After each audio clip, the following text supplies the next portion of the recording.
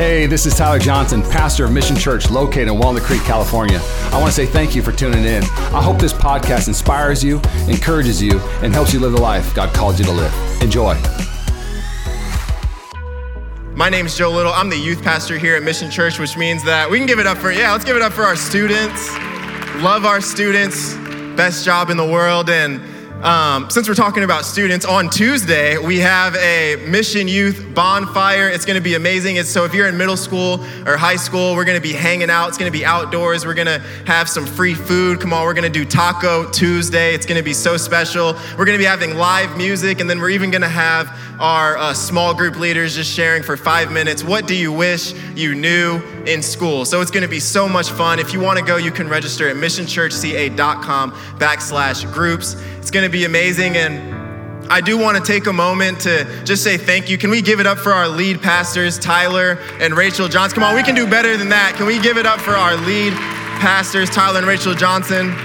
I still think we can do a little better, but I wanna just for a second remind us. I know that a lot of times maybe you've been in church for a long time, and maybe you've had some really, really amazing lead pastors to the point that it feels like it's normal. But can I tell you, what's happening here at Mission Church isn't normal, and me and my wife are so honored and so thankful to be a part of it. And I just want you to know that they pray for you, they love you, they love you exceptionally. This isn't a normal group of people. These aren't normal pastors, but they're just so special. So can we one more time give it up for our lead pastors, Tyler and Rachel Johnson. Just love you guys so much. So honored to be here. And me and my wife, Paige, just celebrated 3 years of marriage. Come on, we can give it up for that.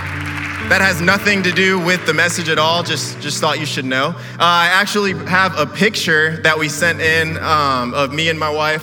So excited. She's amazing. She's awesome. As you can clearly see, she's beautiful, way out of my league. So thankful for you. Love you so much. And yeah, it's just an honor to be here with you guys tonight. But today, I'm super excited. I'm gonna be sharing a message, and if you're taking notes, which I think you should, it's gonna be titled, The Weight of Waiting. And I'm really excited about this because I feel like if I was to sit down and have coffee with each of you and I was to ask you this question, do you feel like you're in a season of waiting? I feel like the majority of us would say yes. I feel like I'm waiting. I'm waiting on things to maybe be a little more open. I'm waiting for maybe a healing. I'm waiting for a miracle to happen. But I think we all can agree that there are some weights to waiting. There are some things that can weigh us down. There are some things that can make us maybe feel a little bit heavy, maybe feel a little bit discouraged. But I think we also can agree that how we wait matters. How we go through the process matters. So I just want to even ask you this question: how do you respond to a season of waiting? And that's where we find the characters in our story tonight.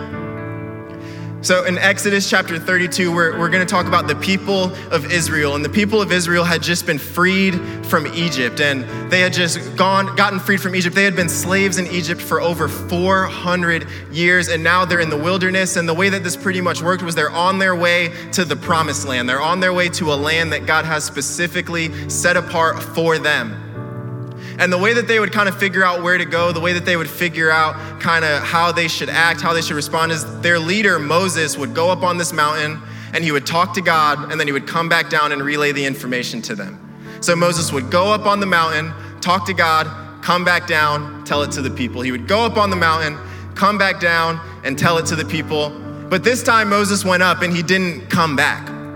So a few days go by, the people, I'm sure, are worried, they're confused, where's Moses? Where's Moses at? A few more days go by, they're starting to get a little bit upset, like, is he still alive?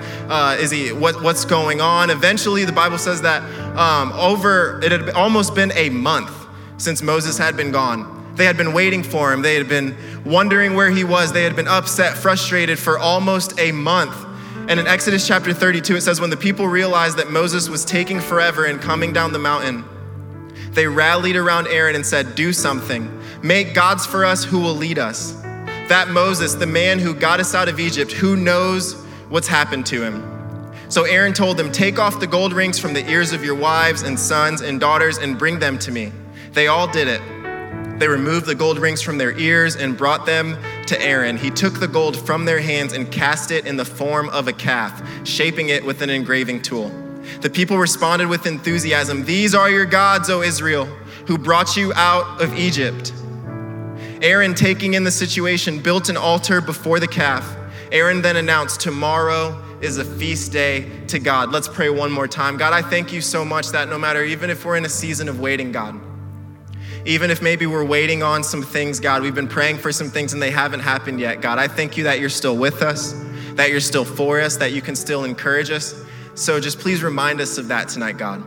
And God, I say a special prayer, God, a specific prayer, God, for the Los Angeles Lakers. We thank you, God, that they are your team, that you are a faithful God, that you've taken us to the mountaintop and you will again. And we know, God, there's no shadow you won't light up, no strained calf you won't light up, God. So we pray, God, for healing. In Jesus' name, and all God's people said, amen. I knew you were out there somewhere.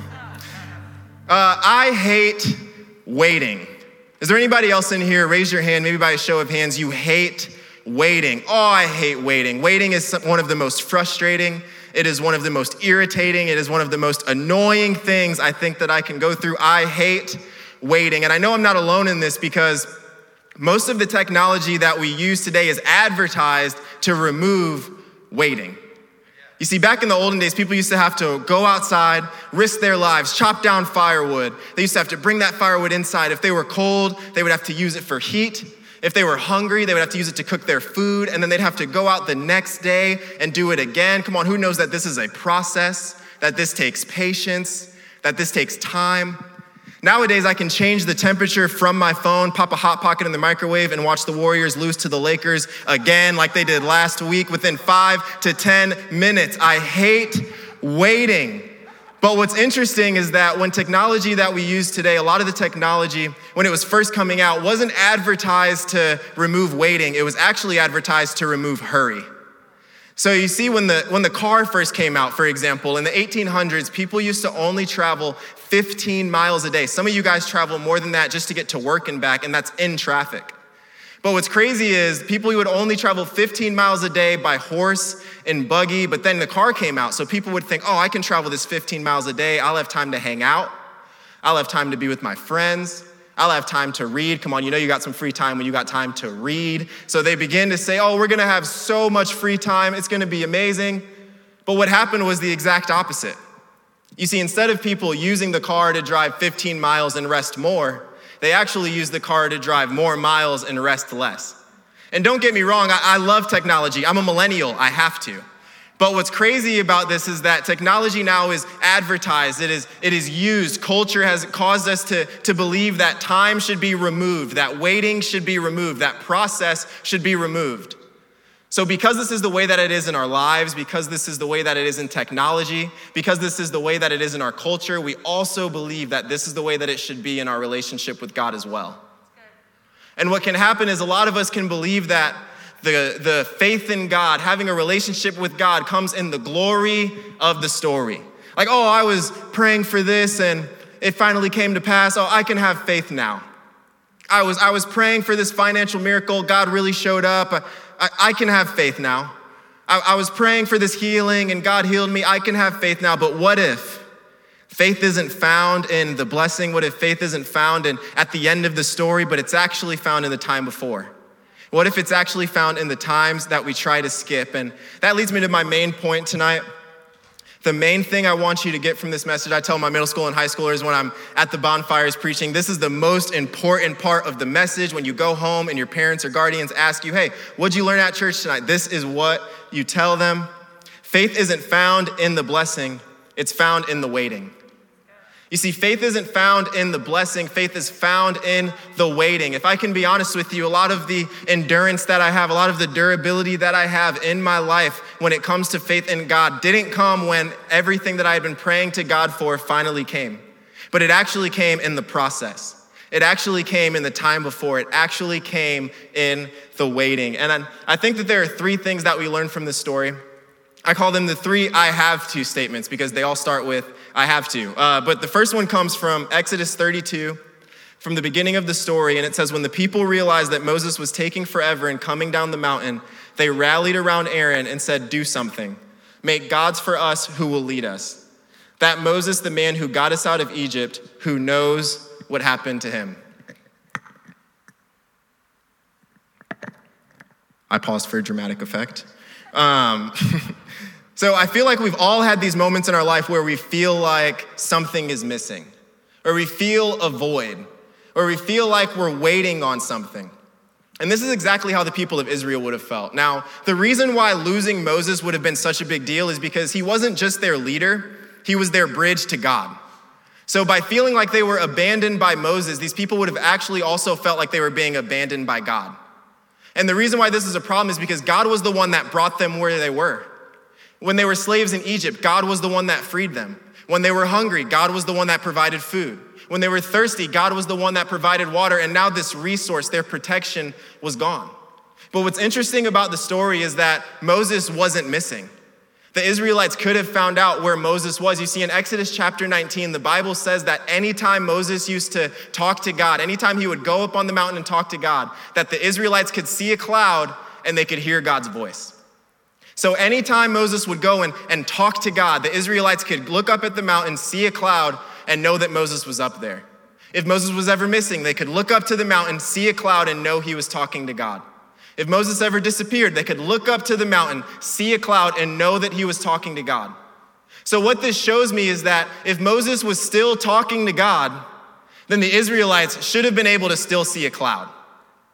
If Moses was still on the mountain talking to God, getting revelation from God, the Israelites should have still been able to see a cloud. They still should have been able to hear God's voice. Some of us are so focused on what we're missing in life that we can't see the things that are going on right in front of us. Some of us are so focused on what we lack that we can't see the cloud, that we can't hear the voice that we've been hearing time and time again. And the first thing that I think we can learn from this story, the first I have to statement, I have to see what's in front of me. You see, I have to see what's in front of me. How on earth, out of an entire nation, out of the entire nation of Israel, out of everyone that was there, how was there not one person that yelled out, "Hey guys, I think we're good. I can still see the cloud"? How is there not one person out of the entire nation of Israel that didn't stop everyone in their tracks? People are panicking. People are freaking out. How is there not one person that said, "Hey guys, I can still see the cloud. I can still hear God's voice"? Because the enemy has a way of making big the things that you're missing while making small the things that you have. But what happens in our life and what needs to happen is that we as people who are trying to follow God, we as people who are trying to have faith in God, we need to be able, no matter the situation, to find a cloud. We need to be able, no matter what we're going through, to be able to find a cloud. Maybe things aren't as open as you thought they would be, but can you see a cloud? Maybe you have to make some really hard decisions in your life, but can you see a cloud? Maybe you were praying for a healing and it hasn't showed up yet. Can you see a cloud? The reason why this is important is because if you can see a cloud, then you can see God. And if you can see God, well, then there's hope. Well, then there's faith. Well, then you can be encouraged. All you have to do is be able to find a cloud. We have to be able to see what's in front of us. And the second one comes from the next part in our story. When the people realized that Moses was taking forever and coming down off the mountain, they rallied around Aaron and said, "Do something. Make gods for us who will lead us. That Moses, the man who got us out of Egypt, who knows what's happened to him?" So Aaron told them, "Take off the gold rings from their ears of your wives and your sons and daughters and bring them to me." They all did it. They removed the gold rings from their ears and brought them to Aaron. He took the gold from their hands and cast it in the form of a calf, shaping it with an engraving tool. The people responded with enthusiasm. "These are your gods, O Israel, who brought you out of Egypt." And I'm not the most handy person in the room, I'm sure of it, because there's only a few amount of tools that I know how to use. But before me and my wife moved out here to California, we lived in Florida and we owned a house. And one of the biggest differences I had seen in owning a house, it was our first house we had ever owned. One of the biggest differences I saw was if something breaks, you can't call the landlord, you are the landlord. So what happened was the day before we moved, we're literally trying to sell this house. The day before that we moved from this house, all of a sudden our AC, our air conditioning starts making some weird noises. It starts going on and off. It starts going on and off. This is in the middle of the night. This is at about 9 or 10 o'clock. So literally we're both waking up and we're like, what is going on? The AC is just going on and off. So what do you do when you're not the handiest person? You Google it. So I Googled, what does this mean? And it's called cycling. That's what it is. It makes me sound really smart, but I Googled that. It's called cycling. So now I start YouTubing, okay, how do you fix cycling? How do you do this? And what happened was the first thing that came up was you have to fix the thermostat. So I go out to Home Depot. I'm there for a long time trying to find the right thermostat. I go back and I fix the thermostat, and it takes me literally like 2 hours to put this thermostat on the wall. Just in case you were wondering, that's not a normal time to put a thermostat on the wall. But I'm not the handiest person in the world, but I did it. The AC started working. It just stayed on. Here I am, just feeling really great about myself. And then we go to bed, and what happens? The AC turns on. The AC turns off. The AC turns on, the AC turns off. So now I'm like, all right, this is a little bit above what you can probably YouTube. So the next day, the movers are there, and I have to call an air conditioning guy, and the air conditioning guy comes in, and he says, hey, what's going on? And I walk up and try to act like I know what I'm talking about. Like, oh man, our AC just started cycling. It just really is just cycling. I can't really, I tried to fix a thermostat, but it didn't work. So I figured, you have the equipment to stop the cycling. I just said cycling as many times as I could. If you can stop the cycling, then the cycles. So I'm literally trying to fix the air conditioning. This guy's here, and he walks up to the thermostat, and he goes, well, honestly, the thermostat's not the problem. It's not fully on correctly, but I'll fix that for you too. I'm like, dude, you didn't have to out me like that. Like, literally, my wife's here. Like, it's cool. I did this for 2 hours. Like, we could have had a talk in private about that. We could have. So he says, I'm gonna fix the thermostat. He hooks up a machine to the air conditioning unit. And what do you know? 10 minutes, boom, our air conditioner is fixed. And he billed me. And I think, you know what? I might be called to be an AC guy. Honestly, if you can come and do work for 10 minutes and get billed, might be the job for me. Obviously, they do more. Just joking. Funny. It's funny. I'm sorry. But what's funny about this is I didn't fit the mold of a handyman. I don't fit the mold of someone who can just randomly fix things. I'm sorry. I had to go ahead and call someone that did. And this is the same type of problem that the Israelites are facing. So like we just said, they've just lost Moses. So by losing Moses, we just said they feel like they've lost their connection to God, so they've lost their protection, they've lost their stability, they've lost their sense of direction, so they begin to yell out, hey, Aaron, God's not really showing up. Go get us another one. Hey, Aaron, God's not really doing the things that we thought he would do. Go make us another one. God's not really, showing up in the time frame. I really thought we would have a little bit more direction now. Go make us another one. Because the natural reaction to figuring out that God doesn't fit my timing, my schedule, my dreams is to go find or create something that will. You see, some of us maybe have been following God for a long time, and we've realized, oh wait, God doesn't fully fit in with my 5-year plan. God's plans don't really fit in with the way that I wanted to go in my life. And maybe you haven't been worshiping any golden calves, but have you worshiped your career? Maybe you haven't worshiped any golden calves, but have you worshiped your relationships?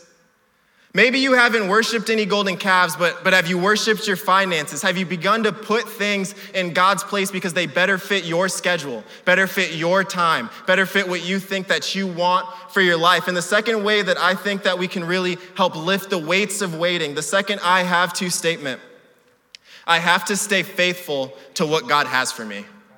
Come on, I have to stay faithful to what God has for me. The Israelites would get upset that God didn't really fit in their plans, so they went and found something else. The Israelites found out that God didn't really fit with their timing, so they went and got something else. But what can happen in our lives is that we can begin to think that we can get salvation and we can get peace and we can get hope from gods that we created on our own. And I don't know about you, but I'm tired of spending my energy, spending my faith, spending my worship on something that can't save my soul. I would rather spend my time being faithful to what God has for me. I would rather spend my time being faithful to God's plan for my life. And as I invite the band up and we begin to close, I love the way that this story ends. It says, so Aaron told them, take off the gold rings from the ears of your wives and sons and daughters and bring them to me. They all did it. They removed the gold rings from their ears and brought them to Aaron. He took the gold from their hands and cast it in the form of a calf, shaping it with an engraving tool. The people responded with enthusiasm, these are your gods, O Israel, who brought you out from Egypt. Aaron, taking in the situation, built an altar before the calf. Aaron then announced, tomorrow is a feast day to God. And I had the opportunity to play college basketball when I was in college, and something that we used to do when we were playing basketball is we used to do a full court press. And maybe you're not familiar with basketball, but we used to call this full court press havoc, and all that means is pretty much what the name says, havoc. You just run around and you double team every single person with the ball. You're trying to create havoc. You're trying to disrupt the offense.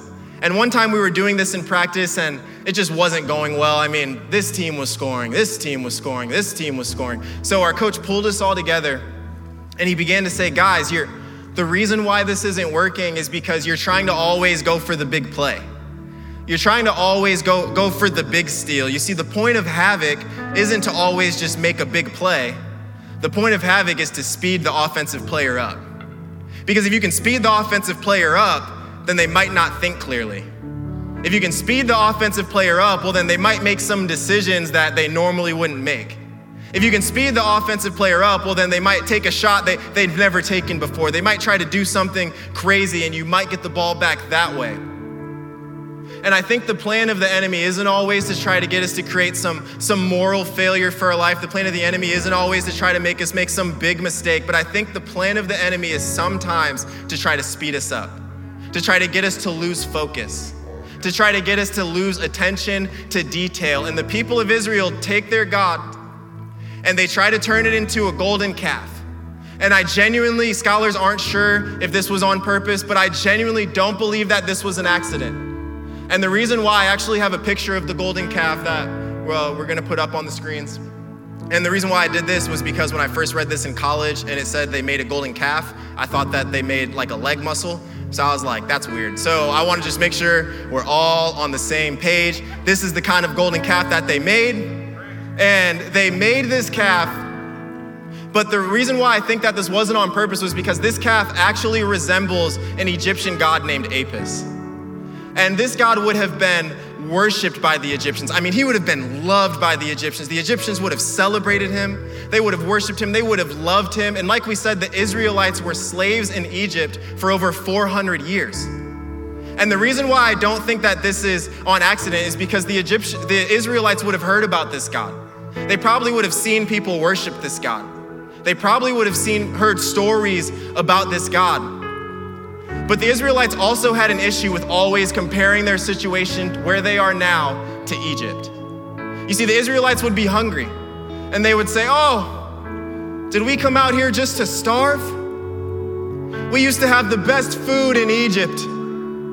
So God would literally make bread fall from the sky. And then they would think, oh, just bread? We used to have the best meat in Egypt. We used to have that Texas de Brazil Guapo Gacho meat in Egypt. We used to have the best meat in Egypt. Oh, you should have seen the meat we had in Egypt. So then God would literally make quail fall from the sky. He would give them what they asked for. And then they would say, oh, but I'm so thirsty.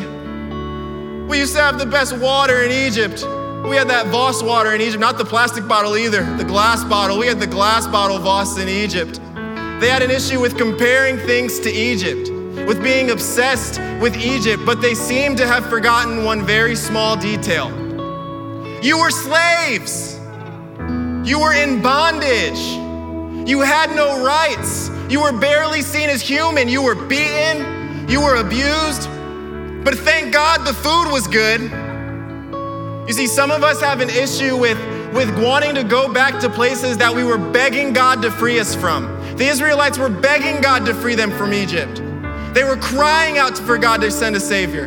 They were asking God to free them from Egypt, and then when things got hard, it was the first place that they wanted to go back to. Some of us are reminiscing about old jobs that we used to have, or maybe we made a little bit more money.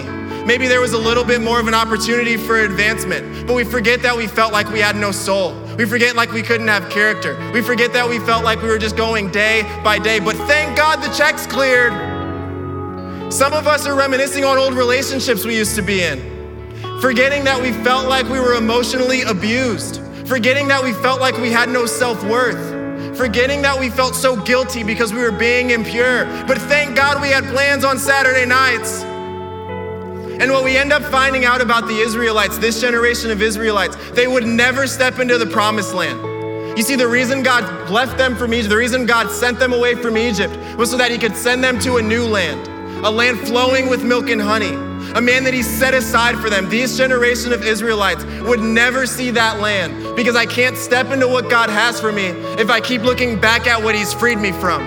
But can I tell you tonight, if we as a church, if we as a group of people want to be people who wait well, we want to be people who go through the process, we want to be people who get all that God has for us, we have to have the foundation, we have to have the faith, we have to have the stability to say, I don't care what's back there, I will not, I won't, I'll never go back to Egypt. God's been too good, God's been too faithful, God's been too kind. I would rather be in a season of frustration, I would rather be in a season of being upset, I would rather be in a season of waiting with God than be back in Egypt without him. Point number 3 tonight. The last thing I think we can learn about this story, I have to refuse to go back to what's comfortable. The Israelites didn't have a promised land in Egypt. The Israelites didn't have purpose in Egypt. God didn't have plans for them in Egypt, and yet that's where they wanted to go. God doesn't have plans for you in Egypt either. Some of us are looking back at our lives, wishing we could go back. Wishing we could go back to the way we used to live. It was way easier before we knew God. It was way easier before God had a plan for our life. But now, if we look back, if it was so good, why'd you leave? Because you realized you had no hope. Because you realized you had no freedom.